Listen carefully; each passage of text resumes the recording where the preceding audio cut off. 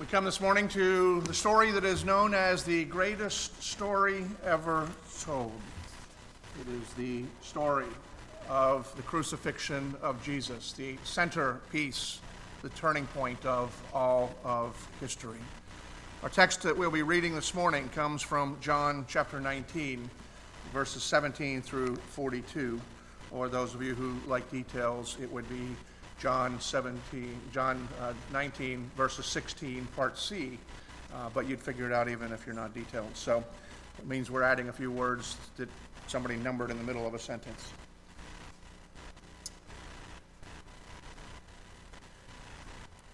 John 19, hear the word of God. So they took Jesus, and he went out, bearing his own cross, to the place called the place of a skull, which in Aramaic is called Golgotha. There they crucified him, and with him two others, one on either side, and Jesus between them. Pilate also wrote an inscription and put it on the cross. It read, "Jesus of Nazareth, the King of the Jews."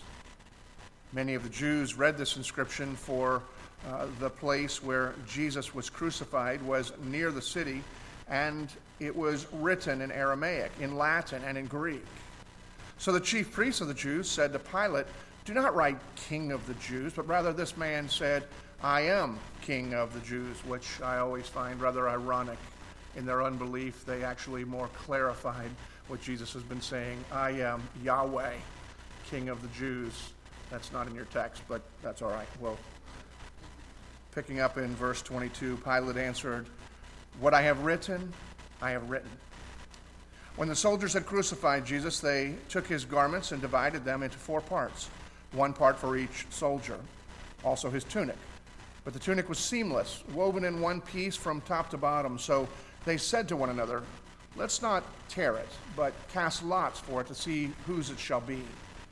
This was to fulfill the scripture which says, "They divided my garments among them, and for my clothing they cast lots." So the soldiers did these things.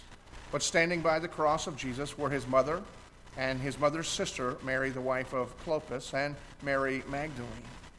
When Jesus saw his mother and the disciple whom he loved standing nearby, Jesus said to his mother, "Woman, behold your son." And then he said to the disciple, "Behold your mother." And from that hour, the disciple took her to his own home. After this, Jesus, knowing that all was now finished, said, to fulfill the scripture, "I thirst." A jar full of sour wine stood there, so they put a sponge full of the sour wine on a hyssop branch and held it to his mouth.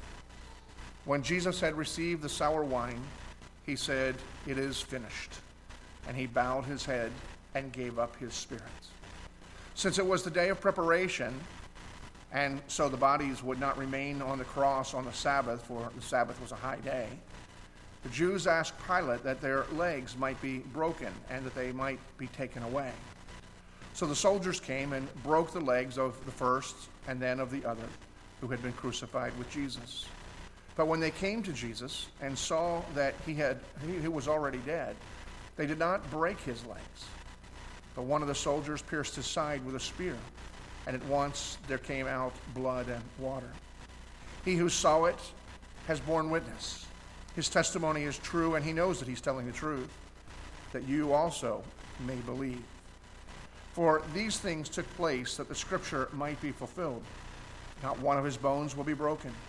And again, another scripture says, "They will look on him whom they have pierced." After these things, Joseph of Arimathea, who was a disciple of Jesus, but secretly for fear of the Jews, asked Pilate that he might take away the body of Jesus, and Pilate gave him permission. So he came and took away his body. Nicodemus also, who earlier had come to Jesus by night, came bringing a mixture of myrrh and aloes, about 75 pounds in weight. So they took the body of Jesus and bound it in linen cloths with the spices, as is the burial custom of the Jews. Now in the place where he was crucified, there was a garden, and in the garden a new tomb in which no one had yet been buried, had been laid. So because of the Jewish day of preparation, since the tomb was close at hand, they laid Jesus there. The word of our God. Let's go to him, our Lord, in prayer. Holy God, we come to the story that is indeed great and greatest, because it is the story of what you have done to secure a people for yourself. It's a familiar story for many, and therefore it's easy for us to gloss over. But I pray that you would work and teach by your Spirit this morning, impressing upon us that which you would have us to know, to be reminded, to be renewed, and to be reformed, transformed, to become like Jesus. Lord, we pray to you, for you alone are able to do that. All of our intellectual capacities and efforts alone cannot do what you would have done. You have promised that the Spirit dwells within all who believe. The Spirit is at work. Your word never comes back empty. So we pray with great hope in your promise that we, your people, might be transformed as individuals and as a church to the glory of the grace that you have given us in Jesus, in whom we pray. Amen. It had been 35, maybe even 40 some years. But probably a day hadn't gone by when he didn't think of the details of that day. How could he ever forget the agony of those 3 hours, standing there with the mother of Jesus, one of the 3 men who had been lifted up to be crucified, as she goes through the pain of watching her son tortured, hated, and ultimately dying.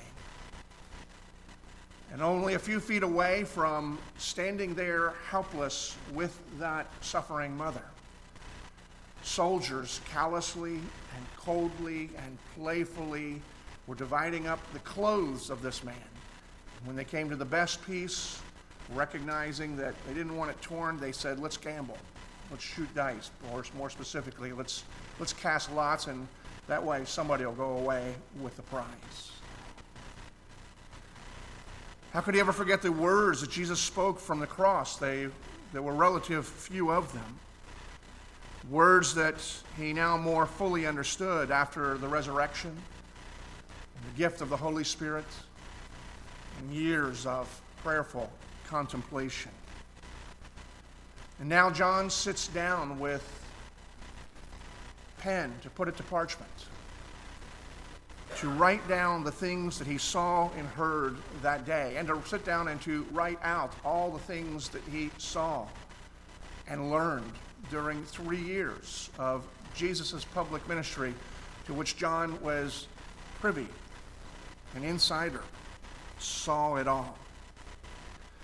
And really only a couple of pages later, there's not a whole lot left of what John has written. John writes this so that we understand what was going through his head when he sat down to put the pen down. These things are written that you may believe that Jesus is the Christ, the Son of God, and that by believing you might have life in his name. So John is recording everything, detailing it for us. Not so much to get it off of his chest, not just to put it out there, but very intentionally that whoever is to read it and to hear it in the days and the years to come, that they might believe in the things that had taken place, particularly on that day. And therefore, in believing, have life in Jesus. The question before us this morning is, what is it that John wanted us to see? Not just in general, but particularly about that day we now call Good Friday. And I think the first thing we need to see, and it's quite evident in what John writes, is this, is that John wants us to see that it all really happened. Verse 35, he tells us that, because here's what John writes in the text that we read, verse 35. He who saw it has borne witness. His testimony is true, and he knows that he's telling the truth, that you also may believe. This is the purpose for which John is writing. He's writing this. He's testifying, look, I was there. I saw everything that I'm writing. It happened. This is the truth. And, whether you believe it or not, I know that I'm telling the truth. I know that it is truth. Everything that I am writing to you happened. And he wants those who would be his readers to know that he was there, to know that he was an eyewitness, to give him the credence, not only him, but all of the gospel writers, since John was the last one to write his gospel account of the four that we that God has given to us. And that we would not only know the details, but that we would believe would happen. Now, some look at the fact that there are 4 different accounts, and there are details that are different in each of the accounts, and John's seemingly having the most difference in detail. And they look at that, and that becomes a reason for them to be suspicious of the story in the first place. And they couldn't get their act together to tell the exact same story with the exact same details.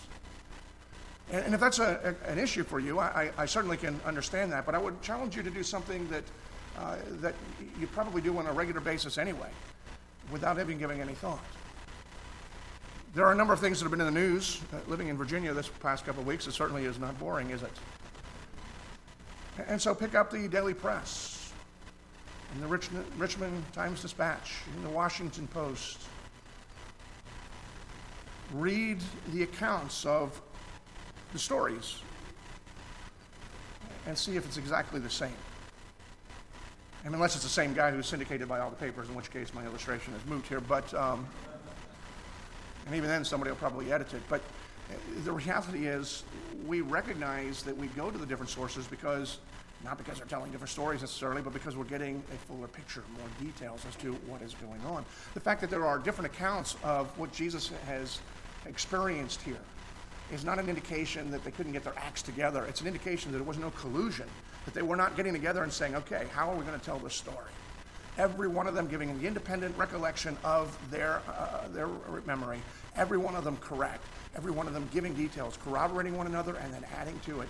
That's what we have here. And John is writing to us, and he's saying, I was there, I saw it, believe me. And in believing, not just me, but believing what I tell you, then you have life.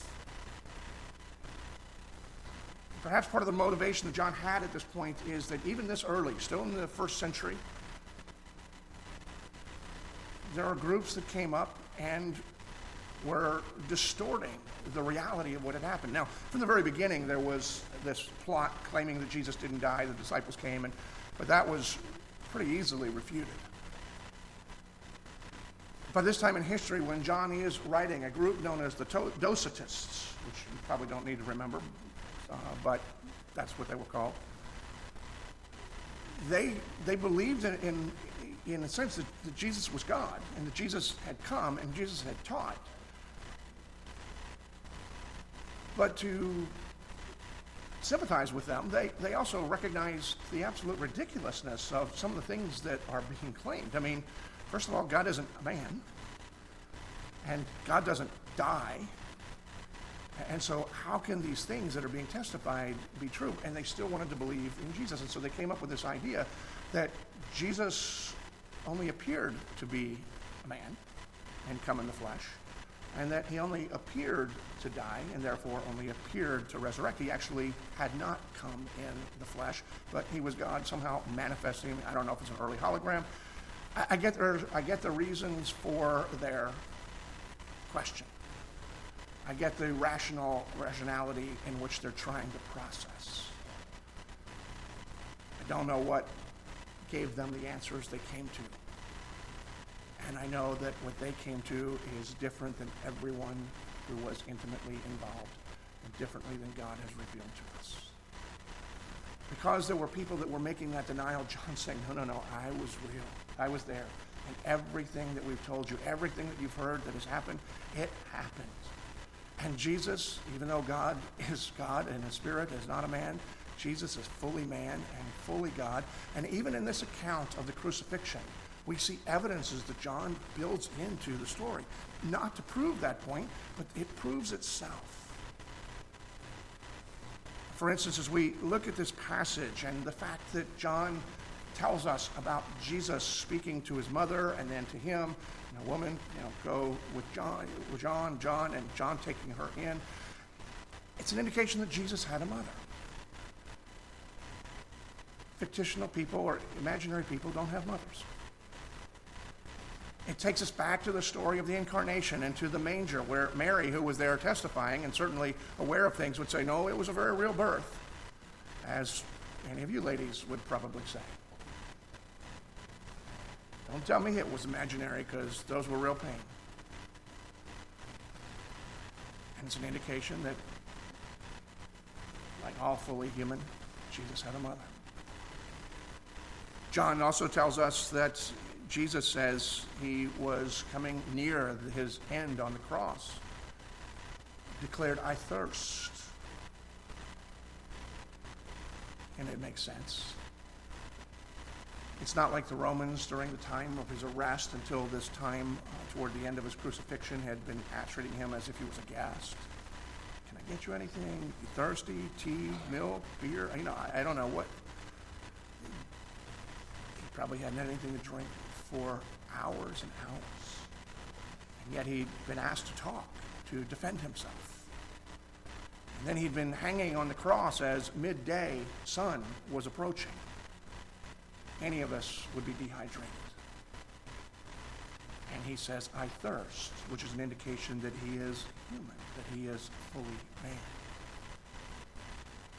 Even after that, after John tells us that Jesus said he thirst, and even after Jesus had already died, we're given another indication that he is fully man. We're told that the Jews, in a really warped way, they wanted to get their murder over quickly so that they didn't break any of their moral rules. And since it was soon going to be, Sabbath, so let's get this show on the road. So they asked the Romans to do something the Romans would often do after they were tired of hanging around. And it's an indication of what crucifixion was like in the first place. But as they were nailed or bound to the crosses, what basically happened, they would hang and they would lose breath because they're hanging in such a way that the air would come out. And so in order to get the breath, they would push up with their legs, even if they were nailed. So that itself was excruciating. But by pushing up on their legs, they were able to get a breath and continue to breathe. And that would go on. They go up and down for hours and even sometimes days. And then just imagine you're already dehydrated, so the cramping that must have been taking place in them to add to the pain and the torture that's going on. But when the Romans had had enough, they would go and say, look, we want to get this over with, and they would go and they would break the legs, and they could no longer push themselves up, and the person on the cross would ultimately suffocate. And the Jews had said, look, we want to get this over with, and so the Romans said, no problem, so they went and they broke the legs of the man on the right and broke the legs of the man on the left, and they got to Jesus, and they found that he was already dead. And they were a little surprised he had died. He's a strong man, but he had died. And yet, as a validation of the fact that he was dead, they took the spear and they spiked him, pierced him in the side, and out flowed bodily fluids that come only out of human, not out of imaginary people that only appear to be there on the cross. It's a testimony that he was truly man. And even the burial that we're told about is an indication that he was fully man and not an imaginary man. See, these two Jewish religious leaders, both very wealthy men, they went and they took his body and they handled a dead body, actually becoming ritually impure for themselves, but indication of the love that they had. But they now, who were not part of the inner 12, they were now holding the dead body, moving it, and then preparing it, and then burying it. And so you have people that were on the periphery that recognized that he was dead, and only true humans can die. Imaginary people don't die. And only true bodies are prepared for burial, and only true bodies are buried. And so even all of these accounts, John is woven in and saying to those who doubt the reality of Jesus' existence, I saw him. He is fully man. And yet in no way is he denying. In fact, he's reinforcing, because John is writing this after the resurrection, and he claims all of the miracles that have taken place. They've seen the power of God demonstrated in him.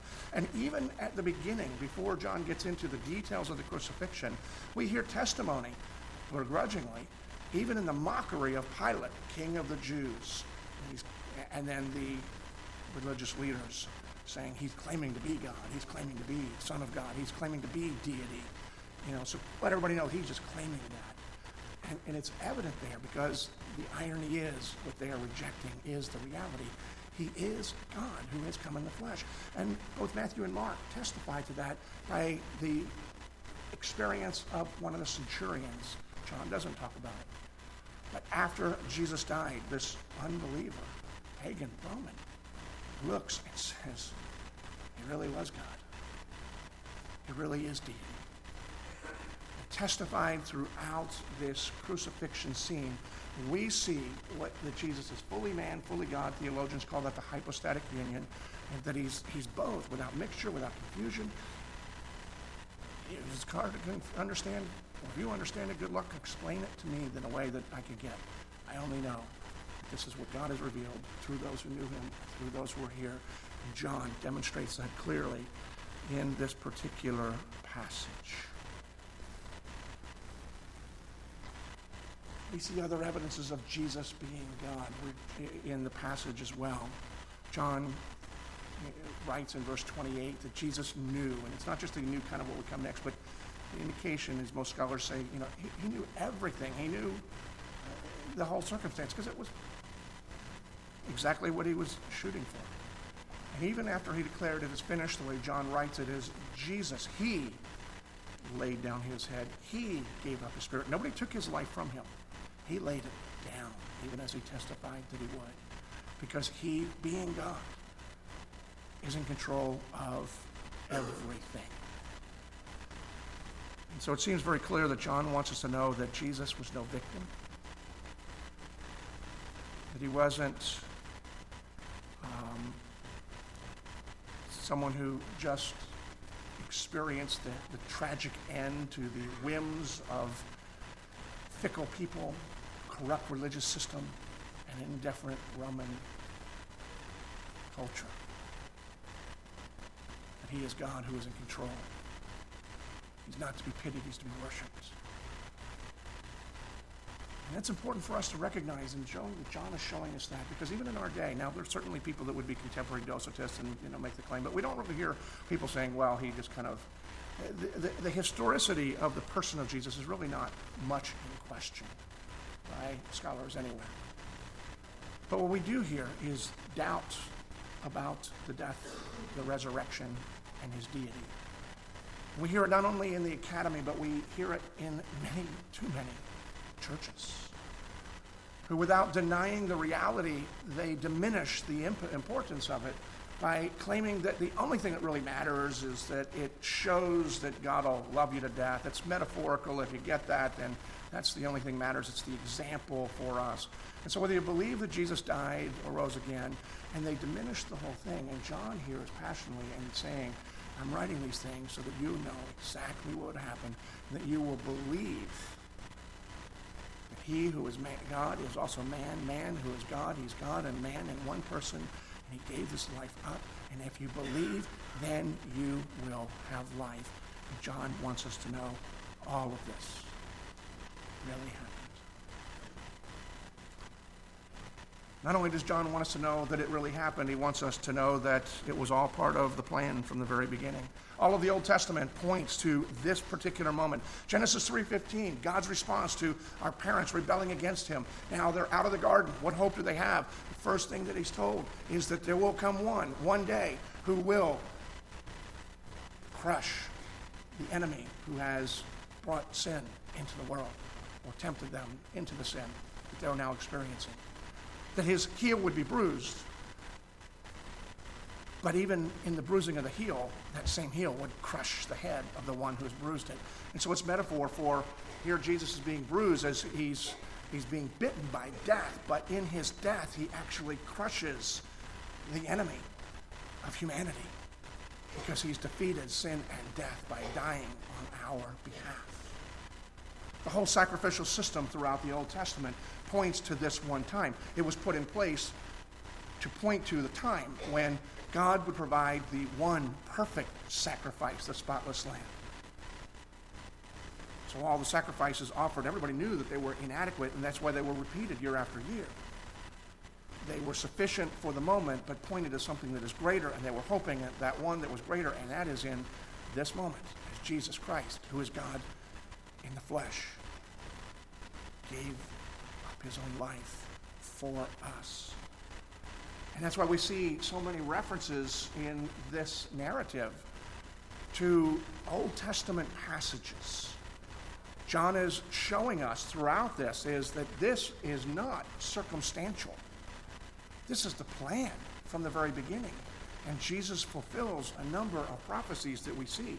In verses 23 and 24, when they are dividing the clothes, we read immediately after that, at the end of verse 24, this was to fulfill the scripture, which says, they will divide my garments among them, for my clothing they will cast lots.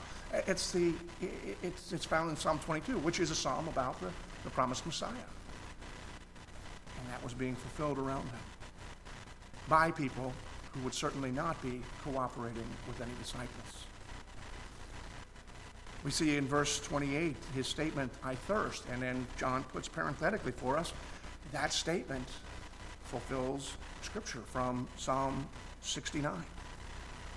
It was a very real human thirst, but it was also the fulfillment, and Jesus knew that, is what John tells us. In verses 32 and 33, the whole account of the not breaking the legs. John then elaborates for us a little bit in a verse that follows there in verse 36. He says, for these things took place that the scripture might be fulfilled, not one of his bones will be broken. And he's referring there to Psalm 34, prophecy of the Messiah, that even though he has come and he's dying, his bones will not be broken. And so providentially there, though Jesus, they came to break his bones, they didn't break his bones. Verse 34, when we're told about his side being pierced, John elaborates on that in verse 37 as well. And he says, another scripture says, they will look on him whom they have pierced, which is from Zechariah 12. And I suspect it also brings to mind and fulfills from Isaiah 53 that he will be pierced for our transgressions. And then even the burial. These two wealthy men who take the body, they prepare it. And we're given incredible detail about the ointments that are there. I mean, he didn't say a lot. He says about 75 pounds. I don't know how much makeup weighs, but that sounds like a lot to me. And scholars who know what they're talking about on these things indicate that this is not normal, that only the very, very wealthy could afford this. And really, this is an amount that really suggests royalty. This is what you would expect for somebody who was royally being prepared for a royal burial. And then the grave in the garden, it's brand new, and it's owned by, probably Joseph of Arimathea, but it's owned by a rich guy. He didn't buy it for this purpose. He bought it for his own family because it was going to be someplace for rich people's cemetery. And yet Jesus is put in there, and that itself, we are told, fulfills a prophecy that Isaiah 53 tells us, and they made his grave with the wicked and with the rich man at his death. And all throughout this, John is revealing to us the details of what really took place, what it really happened, but it was fulfilling that which was the plan from the very beginning. And over, John wants us to see that. Crucifixion is not a random tragedy. It's God's plan to demonstrate the love that he has for his people. And finally, and perhaps mostly, what I think John wants us to see is not just that it all really happened and that it was all part of the plan, but I think John wants us to see it is finished. The final words that Jesus utters on the cross. John brings that out very much. He wants us to see that Jesus had completed his mission. When Jesus died, we are told the Greek word is tetelestai, or tetelestai, and it means it is finished, it is completed. And Jesus declared that not probably as somebody who you might imagine would be just kind of, it's finished, I give up, I quit. I think we need to read that more like those of you who have seen Braveheart and William Wallace at the end. Even though he's beaten and battered and has nothing left in him, he uses the last of the strength within his body to declare freedom. And what Jesus declared at this point in Tetelestai, it is finished. is not a concession. It is a victory cry to everybody. To those who believe, it is hope. To those who don't believe, should change their diapers.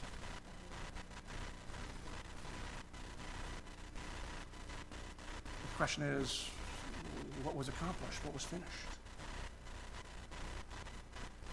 Well, first and at the most basic level, we need to recognize what is finished is Christ's obedience. Jesus had run his race, he had finished his course, and he had scored a perfect 10. He had come and been in the flesh, tempted in every way as we are, and yet without sin. He was perfect. There was nothing left for him to do.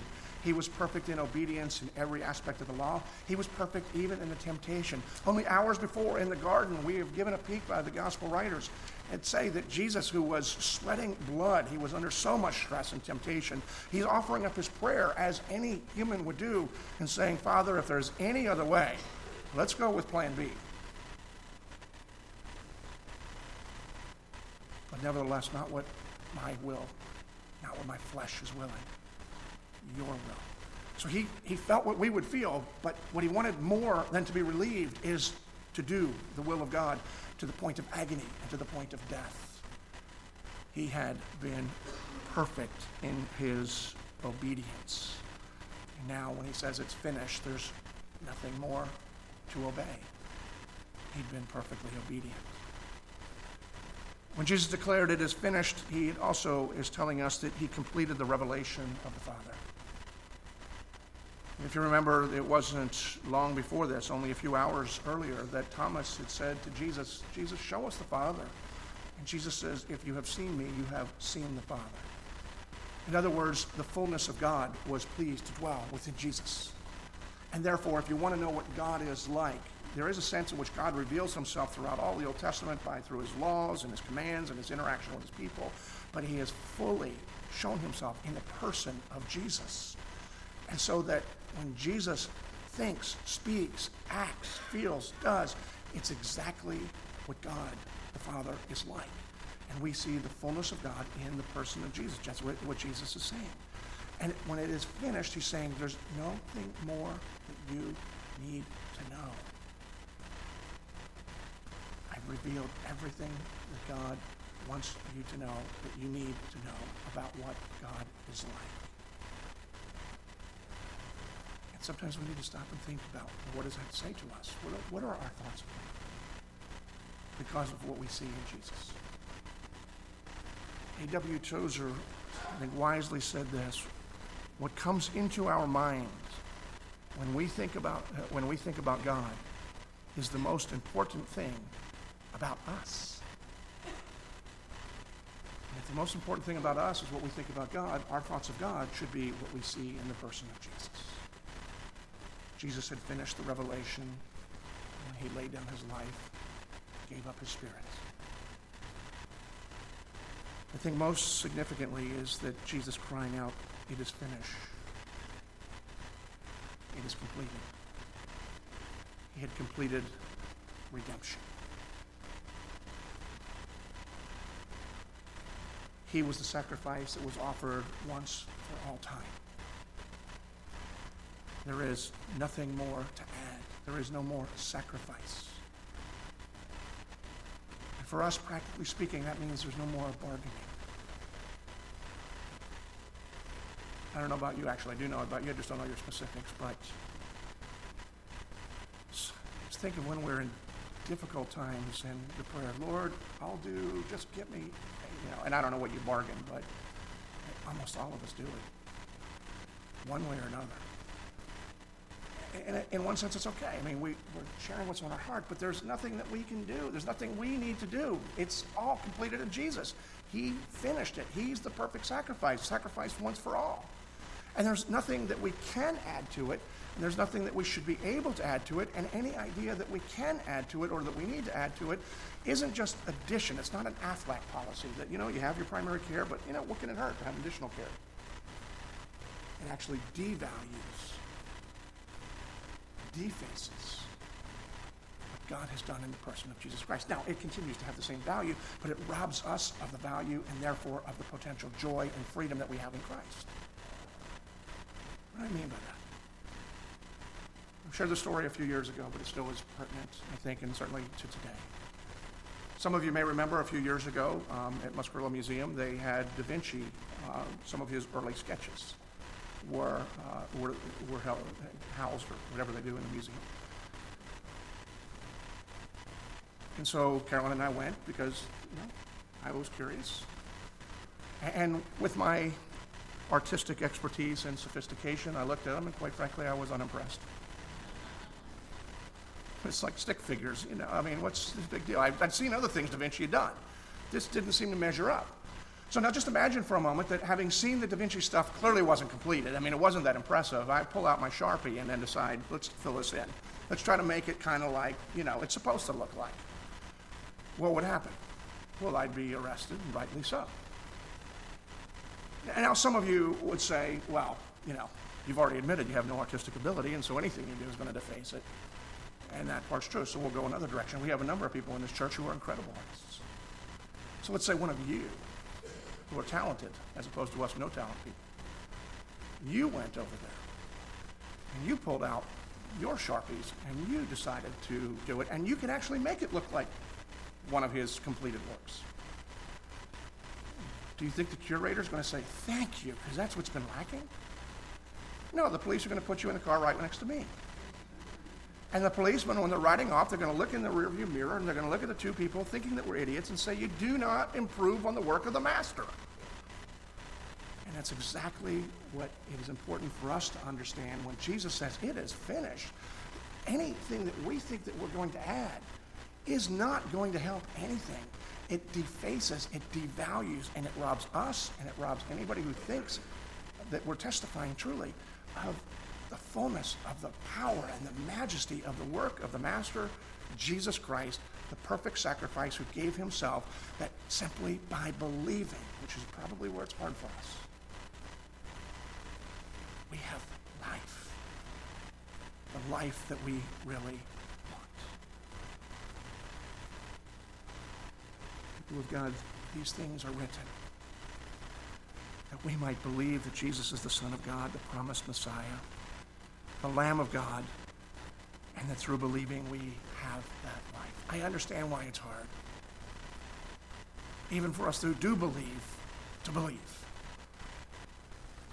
Even the idea of all these prophecies, it's fascinating, but I got to tell you, here's one of the problems that I have. I have no depth perception when it comes to history that far back. The cross is 2,000 years ago. I'm thankful for it, but 2,000 years sounds like a lot of time to me. The prophecies, some of which are hundreds and 1,000 years before that, so that's like 3,000 years ago. And I am impressed with even 1,000 years. In my mind, I can't tell you the difference between 2,000 and 3,000. I just know it's a numerical issue, and I have no emotional and mental appreciation for that.